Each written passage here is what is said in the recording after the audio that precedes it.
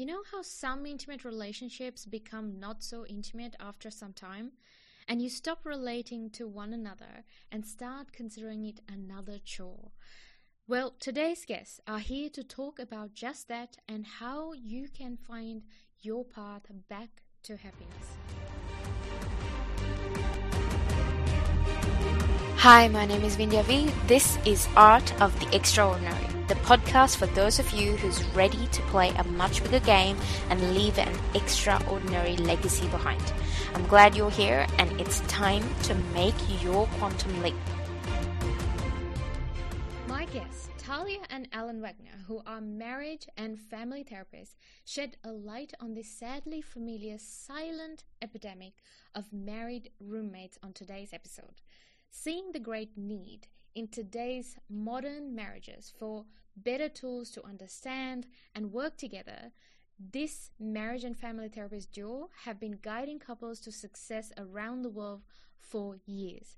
On today's show, they provide practical, real-life tools to improve communication, connection, and togetherness. Talia and Alan, it is so great having you on the show. Thank you so much for being here. Thank you so much for having us. We're really excited. Hi. Well, how do couples become roommates? That is a great question and very relevant. You know, that is something that the two of us we're both couples counselors. And in our work together, we've seen a lot of people come in for a lot of different reasons. But a recurring theme that we see a lot is this kind of roommate phenomenon, where couples in long-term relationships have just sort of hit a flat line where they know that they care about each other, but they don't really feel like they connect with each other. And there's a lot of reasons for why that happens. But the main reason is that I don't think, and I'm sure you would agree, Talia, that most people are really well prepared for what happens when you enter the second act of life. I would just say that, like, as a whole, we exist in this time where we're so overwhelmed. There's so many different things pulling at us. And so you compound that when you get married and you have kids. And then, there's just all of these kind of responsibilities and things that you have to tend to.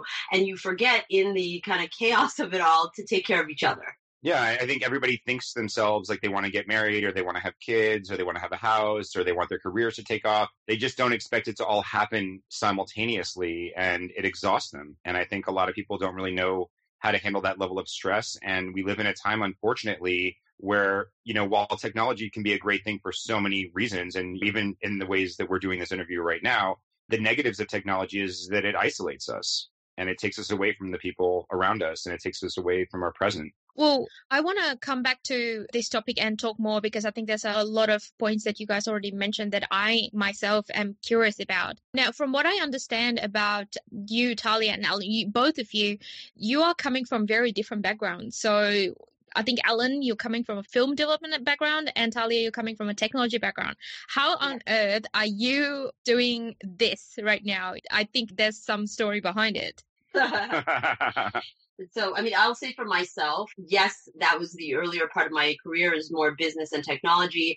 And then I went traveling and I went backpacking. I don't know, something about what I was seeing and the people I was connecting with just made me feel like I need to be doing something that makes a difference. So that's how I got to therapy or to the psychology stuff. And that's where I met Alan. And interestingly enough, we share that in common. In my case, I was working in film and I had been doing okay, kind of moving up in the trajectory. And I was working on the development side of things as a story editor. And I had written a thing with my friend, a writing partner, and it had gotten optioned. But in the world of Hollywood, it's not an easy thing. And even if something gets optioned and you think it's going to get made, anything can happen. And of course, bad things happened. It didn't really work out. And I got offered a job abroad. And I also, similar to Talia, we got to travel a lot. I had a job working in Thailand. And in the process of living there, I was able to have the time and the money to be able to travel around because the cost of living in Southeast Asia was very affordable. And so when I got back, I was really looking for something meaningful because 9/11 happened pretty much about 3 days after I returned to the United States. And at that time, I just thought of all the things that I had been doing in my life professionally, and nothing really had meaning. And I felt like I can't really say to myself, it sounds sort of egotistical to say that you want to make the world a better place, for having you in it. But I sure didn't want to make it a worse place. And, working in the film industry or working in telecom, it doesn't really take you into good places. So I really felt like I wanted to make a difference with people, and I haven't looked back since. Well, I think some of us are really lucky in the sense that we would get a wake-up call like that, but some people would actually live their entire life without knowing what that thing is. And, it's too late when they look back. So that's pretty amazing. That kind of brings us to an interesting point of what we're doing, which is finding fulfillment in the relationships we have with our mate and finding fulfillment in the relationships we have with ourselves and other people. And what you say is true, is that a lot of us are just lost. We live day to day and we are missing something. And that goes along with a lot of mental health stuff, depression, anxiety, just not finding yourself in the world. And so having that place where you feel fulfilled is such an incredibly important part of life. It's not just enough to kind of live day by day status quo without having that thing that you feel good about. Look, whatever you do for a living, people know if you love what you do. And I think when you find something that you really connect with, that's just a very fortunate thing, and not everybody does. And either of us could have ended up in very different fields, and we never would have met each other easily. And I think in this situation, things really worked out for the best, and we really have been very grateful for all the things that we've been able to do. Going back to speaking about this whole concept about married roommates, and something that makes me really curious is that I think we talk about conflicts in relationships, and especially in the honeymoon period and maybe in the early stages, but I don't hear many people talking about this stage where it just goes so unnoticed that I thought it was really special that you guys are doing this.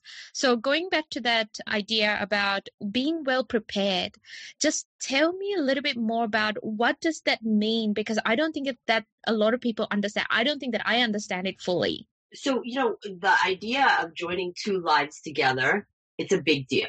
So you get married, and what you don't realize maybe at the time is that each one of you has very, very different ways of functioning in this world, right? With regards to many, many different things that you have to do in life, with your relationship with money, your relationship with your family, how you live your life, whether you're messy or clean. And so when you combine those into a shared life, it's not always a smooth transition. And you have to learn how to navigate that, communicate well, and still keep an emotional connection with one another.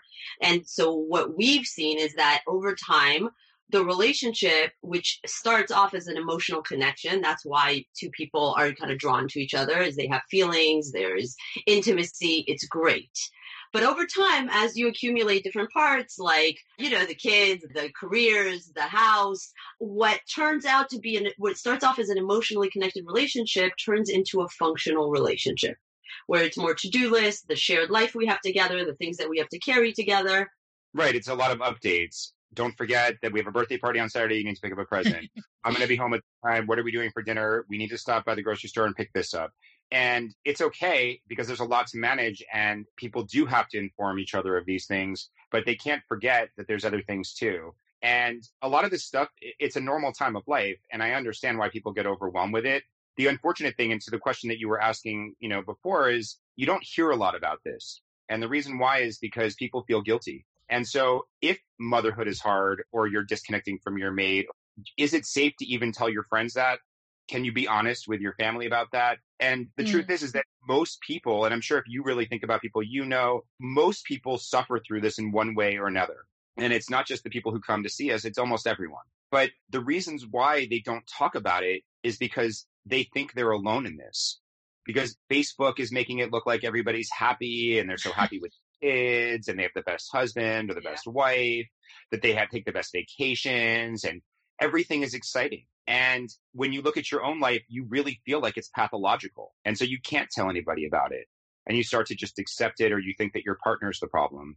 And a lot of this stuff, you can't change the fact that your career is going to spike. And in that window, when people are having kids, in that early beginning parts of their marriages, is usually the biggest growth spurt of a person's career if they're ambitious. Yeah, all these are good things. It's just that all the good things have these compounding effects. They have responsibilities that come on top of responsibilities. And so it's very normal that you handle all these big things together, right? You launch your kids, you handle the career, you do all of these things. But then what is left over between you is kind of lackluster. At the end of the day, once you exchange that to-do list, you sit down on the couch, you watch TV, there's no talking, there's no communications, often there's no sex. Right. So that's how relationships kind of deteriorate into this place. And it's Groundhog Day, and people do it every day. Yeah, absolutely. I mean, when you were talking about, talking to family or friends, one of the things that just popped into my head was that, you know what, a lot of the times that even if you speak to them, they're not specialists in it, and they're going to tell from their experience. And in most of those cases, they're very unsuccessful relationships as well. So the advice that you get are really opinions and could get you in a lot of trouble. And I think that there's also a lot of generational differences between how people used to behave in partnerships, in our parents' age, what the expectations are today. Yes. Right? So if you're getting advice from somebody who's older, is it the same kind of advice that somebody who's younger would, would expect? Like, we moved from a place where traditionalist households were very common, where dads made the money and mom took care of the kids. And we've moved into a much more egalitarian and equal, at least wanting. Maybe that's not always the case, but we want it to be that way. And I think both parties usually in this day and time agree to that. Yeah. It's so funny that you mentioned that, because I actually had a conversation with my mom like a few months ago, and she was basically criticizing me about how I handle my relationships and, how they handle is the best. And I go and thinking, well, we look at your generation and the mistakes you have made. And well, how would it be different if I made the same mistakes? Obviously, we're going to be doing different. We'd probably make mistakes, but it'll be different mistakes. Totally different mistakes. And don't forget, the reality is that we come hardwired. So the family you come from is, it's very, very important in kind of how the next generation comes about, because that's the skill set you bring into your relationship. Well, that's the thing. I mean, as couples counselors, we see that all the time, where people believe things as absolutes, or that these are just the way that everybody else is. And they really don't take into consideration the fact that everybody is coming from a different culture. And that's not the ethnicity or the country they're from. It's the culture of their family. And so it's not an excuse. I think everybody can grow, and we wouldn't be therapists if we felt people couldn't change. And so the reason we wrote this book, honestly, is because we want this out. We want this in a public discourse. We want people to be able to feel that it's not wrong for them to share the fact that they feel stuck and that they want it to be different. And if you have to change the word to relationship coach instead of marriage counselor to make people feel less weird about it or less ashamed about it, as long as people can change these relationships and open up communication and actually get the marriage that they really want and the relationship they used to have back, then, it's all worth it. There might be a bigger story there, which is that we all struggle with mental health in one form or another. And as long as there is still a stigma on that, then we have to struggle with it alone. And so that, in the context of families, is that, do we need somebody to assist us with this, or can we just do it ourselves? And sometimes you're at a 5 in your level of skill sets and abilities. And if you go to a therapist, or if you get a book, you'll get skill sets that will lead you then to be an 8.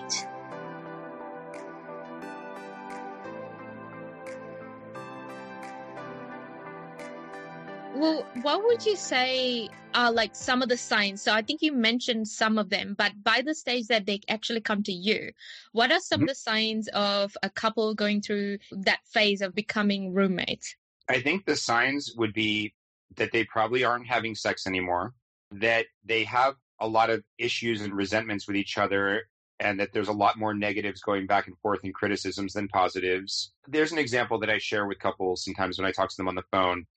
There was this couple that I saw a few years ago, and the issue that she had with her husband was that she wanted him to be healthier. She wanted him to work out more. She wanted him to eat organic. She wanted him to be at a gym and to live a healthier lifestyle. When she would go to talk to him about that, and he had a really stressful job, long hours, he would escalate really fast. He would get defensive. He couldn't have time to go to the gym. He couldn't do this. He couldn't do that. And it would either be a huge blowout that left them not talking for a couple days, or else it would be something that maybe it would be a temporary change for a week. He'd go to the gym and then it would stop. And over time, in those types of issues, they eventually just stopped talking about it because the fights are so nasty, and they would rather just have a happy night after the kids go to bed than be fighting and not talking and awkward. So they don't talk about it anymore. And then maybe a year later, they're out to dinner. They have an amazing date night. They get a great meal. They're going out for something fun. And one of them says, hey, let's go to Starbucks. And they order a coffee, and, the guy gets a mocha, and the lady behind the counter says, do you want whipped cream on that? And he says, sure. And a huge fight breaks out over whipped cream. And he can't understand on this amazing night why they're fighting about whipped cream. But there was just this issue that it was all tied to. And whenever people become more and more hopeless over time because they don't solve things, they don't resolve their conflicts, everything stays logistical, everything stays safe. And so usually in that, it's people who don't resolve conflicts well. It's people who are overwhelmed and don't feel validated. And I think that that idea of the communication is that the communication stops being about the relationship. So you're having all of this, you talk, you communicate about this life you live together, but you're not really sharing your feelings. You're definitely not sharing your feelings about each other or asking for intimacy or connection or even sex. So that's where you move into roommate territory, is that you just live your life side by side. So it sounds like it obviously doesn't happen overnight, as you say, and then you fight over a whipped cream. I guess it's that the first initial few tiny things that we let slip. And then it starts to become even a bigger thing that we let it slip. And then over a few years, then it has actually snowballed into something bigger. But I guess the first few things that you feel uncomfortable talking about that we kind of let go, that seems like the catalyst for it all. I would say that that's true. Plus the ratio of responsibilities to fun times gets skewed. Because at the beginning of our relationship, it's really important for us to enjoy one another and have a good time and laugh and do fun things. And then over time, we stop doing that. Well, it's just more intention. You know, I think in the beginning of the relationship, you're actually trying to impress the person. And after a while, you don't even, they're an afterthought. After you've taken care of the kids, you've gotten all your work done, and it's just not important anymore. You know, it's the safe thing that you don't have to worry about because there's not that level of accountability. But in that, you stop watering the relationship. So if you think about it as a maintenance, right, that you maintain your car or your house or your body, does this thing that is supposed to last you for decades of your life, is it just a set it and forget it? Or is there something that you need to do regularly in order to keep it going? Well, I'm just curious to know, what level of complexity does it add when you are in business together? Because I'm asking, one, you guys are in business together, and me and my partner, we're in business together and have been for a few years as well. So how does that play into this whole relationship subject? Oh, it definitely does. It definitely does. Because the lines between business and personal are very often blurred. You do things that are personal and then business oriented in times that should not be the times that you work on it. So the lines get very often blurred, and you carry resentments from one arena to the next. Well, that too. And also you have to have that work-life balance in the sense that because we're entrepreneurs, we can always be working if we want to. We're married. We're around each other all the time. Obviously not when we're doing sessions, but as far as a good chunk of the rest of our lives, we could be talking about business. We could be strategizing all the time, but we have to be there for each other as people, and we have to be there for our kids, and we have to be there for our family and friends. And we have to find that time to say, all right, we're going to not return calls right now. We're not going to check our work emails, or we're not going to talk about some new idea of marketing or something like that, because it's not the time. You have to have meetings for that are set up in a very structured way. I like that word structure, because I think that when you work together and you live together, you have to have really strong boundaries around it, around what's work and what's not work. It's true. Yeah. Well, are there any best practices for especially people who work together or in business together? Are there any specific things that you guys would recommend that would be beneficial in the long run? Well, I would say that you have to really carve out what the lanes for that in your life. Like if you were working a job somewhere else, then there would be boundaries. You'd leave and you'd leave the job behind, right? So that same kind of structure has to exist in your life. So what's the transition from we're at work to, no, we're not talking about work right now. So you have to have some sort of measurable way to see that you can kind of carve out two different lanes. But also, I think that what's interesting about you and I, and maybe not everybody is like this, is that we are therapists, but we're also Alan and Talia. And people who know us would never know that we're therapists. We're not those types of therapists that people think about in movies. And we're able to really just get back to who we are.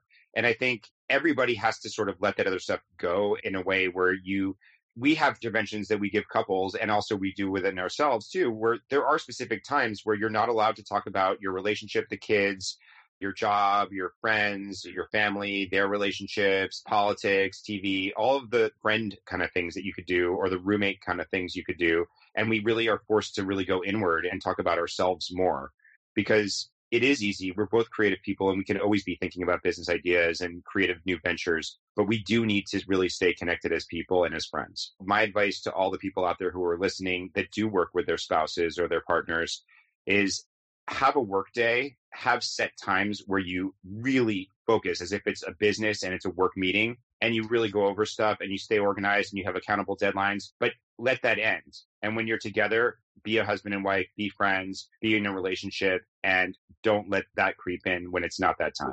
You really do have to have very strong boundaries because it will creep in and it just becomes one of the other to-do lists. Yeah, and have more time to be silly and have fun. Exactly. There's times that really has to be carved out in your life for your mate, because usually they get the scraps that's left over. Yeah. And especially if you have kids and the more businesses and the more stuff you've got going, like they're the last person who gets a bite from your plate. And it's unfortunate because at the end of the day, we do go back to each other. The kids grow up and leave and do whatever they're going to do. Businesses, we retire. And what's left is our relationship with our spouse. Well, I guess one of the common things that I have seen happening, I don't know about over there, but in Australia, is that when people grow old and they're retired, they all of a sudden realize, actually, this is not the person who I want to be with, because I think over a few decades, they haven't given the attention that the relationship requires and they've grown apart. Yep. And that's really sad. That is unfortunately one of the sadder results of married roommates, is that they, during the years where they could have made a difference, they allowed the house and the bills and the kids to take precedence and priority, and they didn't tend to the relationship. And then by the time that 10 years pass, 15 years, 20 years pass, the kids get up and leave, and they are left in this big house looking at each other and not really knowing how to relate anymore. It was so easy to have kids to talk about. You could fill the time and the space. It was never awkward silence because you could be talking about what this kid's doing or what you're worried about or what you're going to sign them up for or anything. Their criticisms of their girlfriend or boyfriend. But at the end of the day, when they're gone, it's just the two of you. And it's sad because people really don't have a lot to talk about because they've totally forgotten each other. That's a big reason why we want people to do something about it in a preventative way and not let it wait to get to that point. Because honestly, most divorce rates have kind of stabilized, except with one group. And you alluded to it, which are the empty nesters. And it's so sad because at that point in life, you should be enjoying all the stuff you've built. You've raised these great kids. You've launched them. You need to be going traveling and having a great time. And for a lot of people, it's not that. It's not that at all. It's not even close to that.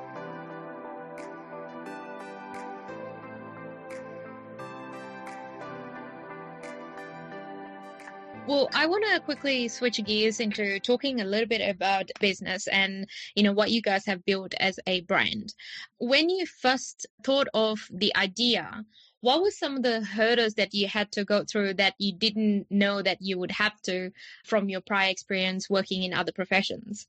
Well, I think that you always have to think about what you're packaging and how you're packaging it. And, the idea of like, marketing things like this, it seems a little silly when you think about the product and what it is, because what it is really how to improve yourself and your relationship and how to focus on moving the needle yourself without waiting for somebody else to do it for you and without thinking that it's just going to happen. Because whether in business, whether in your relationship, there are actually actionable steps you must take for positive change to occur. We're both pretty independent self-starters.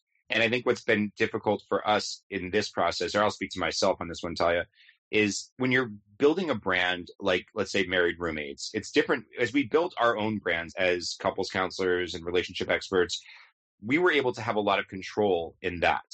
And we were able to develop it the way that we wanted to do it. And it was very much our way as entrepreneurs. But when you're building a brand of Married Roommates and everything that that's going to encompass, it involves so many different types of people that are specialists in different areas, whether it's the web design people, whether it's the various levels of editors, whether it was the marketing people. There was a lot of different people we had to really work with and find that we could communicate our vision to. And I think that's the hard part when you're building a brand or building a business, is how do you communicate what you see in your head to another person so that they can execute it the way that you sort of see it. And it's not something that we could do ourselves because it wasn't our expertise, these various technical skills or the different steps that we had to participate in.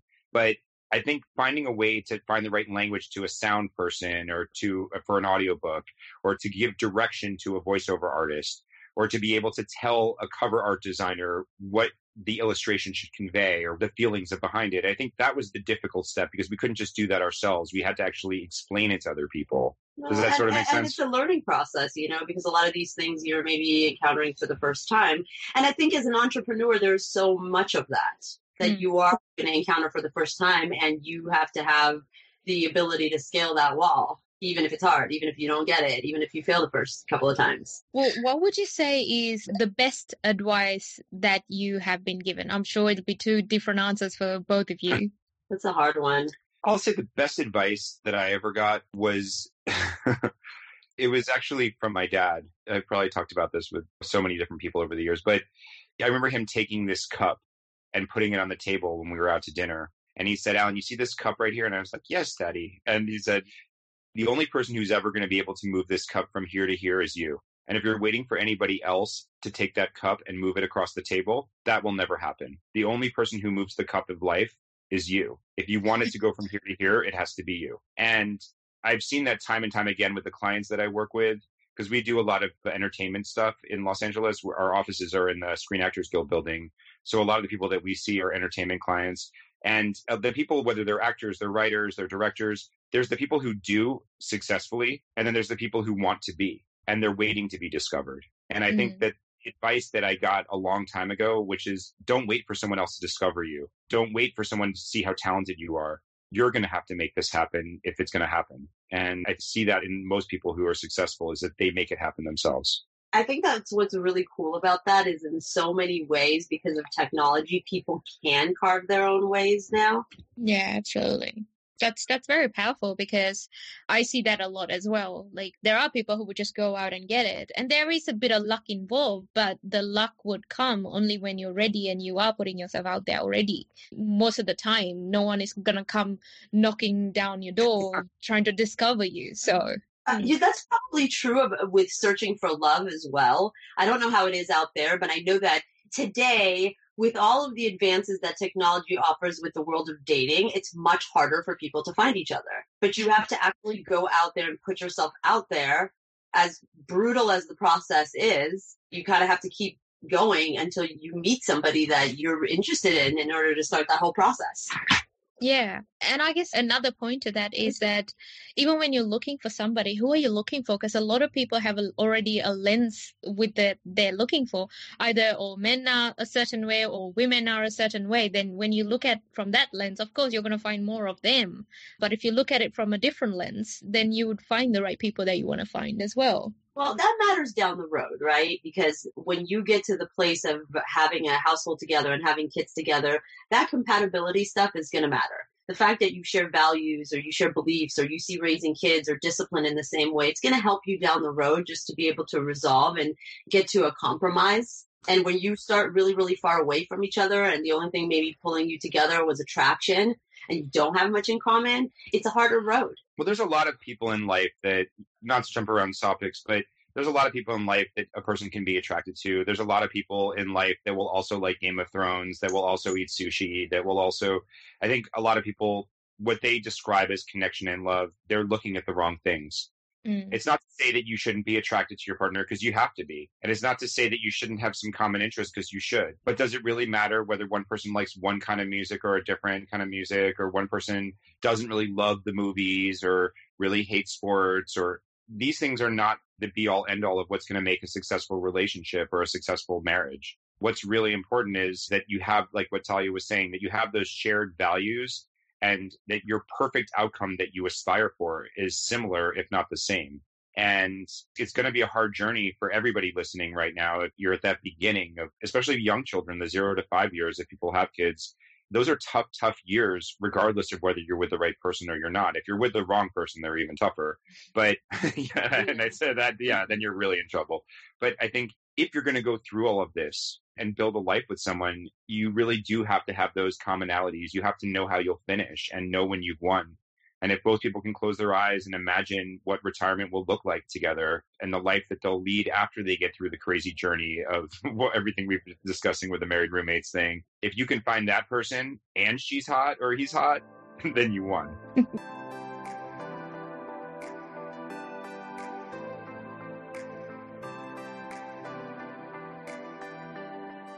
Well, what would you say is the worst advice you've been given when it comes to business? The worst advice. There's loads that you can't pick one. This is more of a global thing. And the advice was just, this is the way you grow in life, which is go to school and work really, really hard, and then you'll get a house. And I think that kind of traditionalist way of moving forward in the world is changing in a big way. And so I think that whenever people try to kind of bring you back to the status quo, it doesn't always ring true for me, because I've gotten some of my best leaps forward by thinking out of the box and by doing things that maybe weren't recommended. So people are going to share kind of the version that has worked for most of the people that came before you, but that doesn't always mean that it's the one that works for you.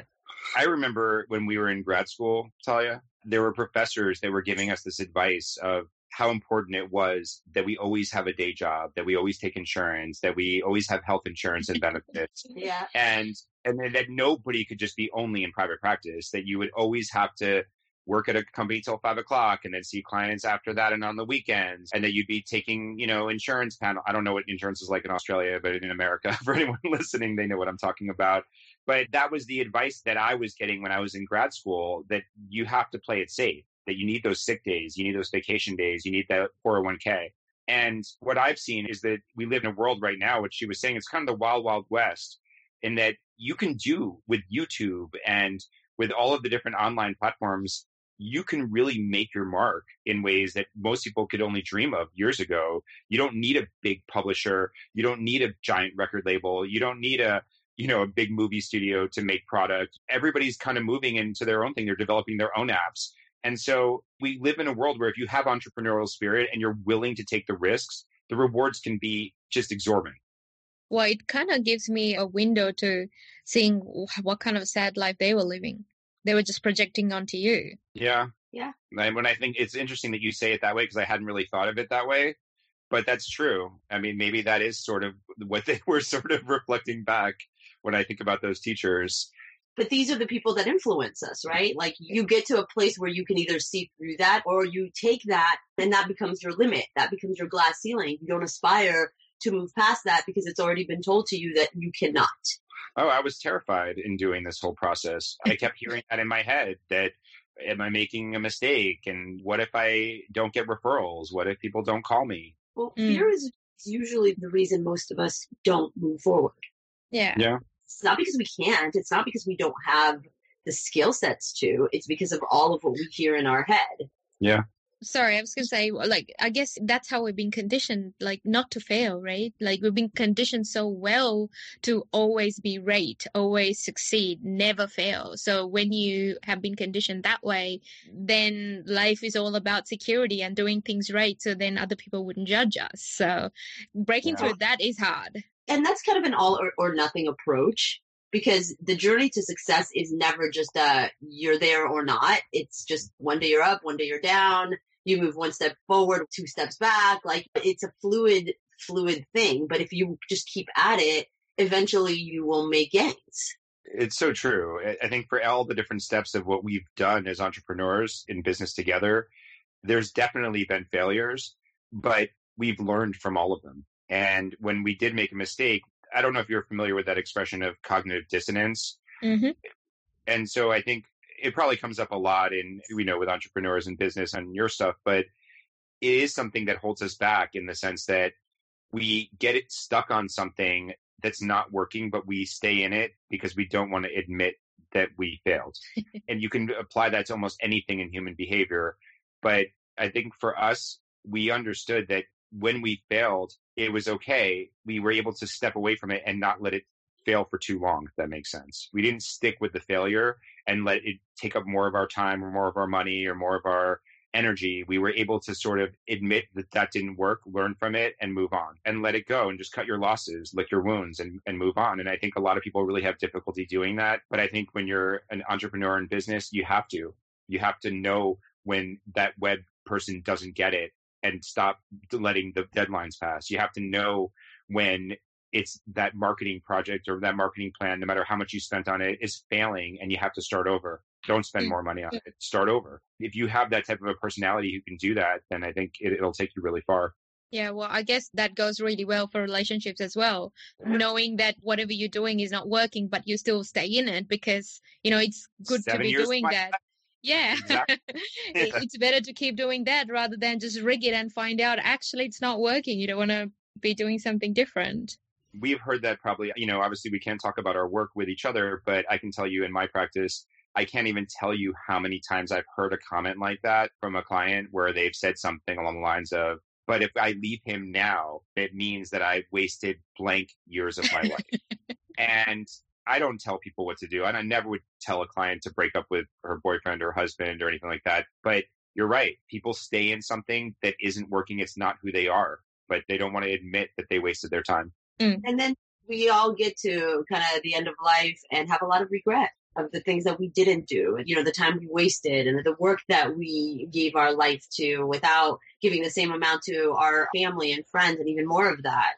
I think that in life we have the present, and the present is the time to make things happen, to make moves, whether that's in your relationship or your business life. And like we said before, we live in a really exciting time where you can, where the only obstacles really are what you limit yourself with. Yeah, absolutely. Well, if you guys could go back to the beginning of your business journey, what would you change about how you did things? For me, I would say that the only thing that I probably would have done is just accelerated it, right? That we would get to this place sooner. But I think that when you think about taking any element of it out, then you don't really get to the same end point. Yes, absolutely. So you kind of have to go through this journey in order to get to where you are in life. And if you take one thing out of it, it's like the revolving doors. It spits you out in a whole other place. You would have a different reality. Exactly. So everything needs to happen just the way it does in order for us to be where we are today. Yeah, I would actually probably give a similar answer. I feel like seeing how the obstacles that we put in our mind that are in front of us that we think are so hard, we don't realize that they're like those. I don't know if you've ever seen those curtains that are like the beaded curtains that come down, but the 70s. Those 70s Oh, yeah. curtains.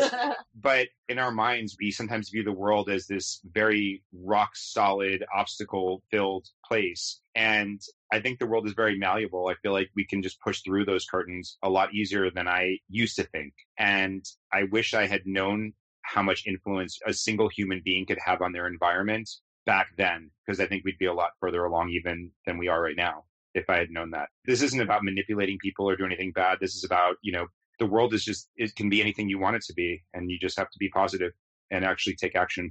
Well, Alan and Talia, thank you so much for being in the show. Now, for the folks that want to find out more about you, more about the book and your work, how can they do that? So the book is called Married Roommates, and it is available on Amazon. We are at marriedroommates.com. And if people want to get in touch with us directly, the email address is info@marriedroommates.com. Great. Thank you so much. It was lovely having you. I can talk about relationships all day, but I'm conscious that I have to finish the podcast. So thank you so much again. It has been lovely chatting with you, and everything that you shared was very valuable. Definitely. Thank you so much for having us.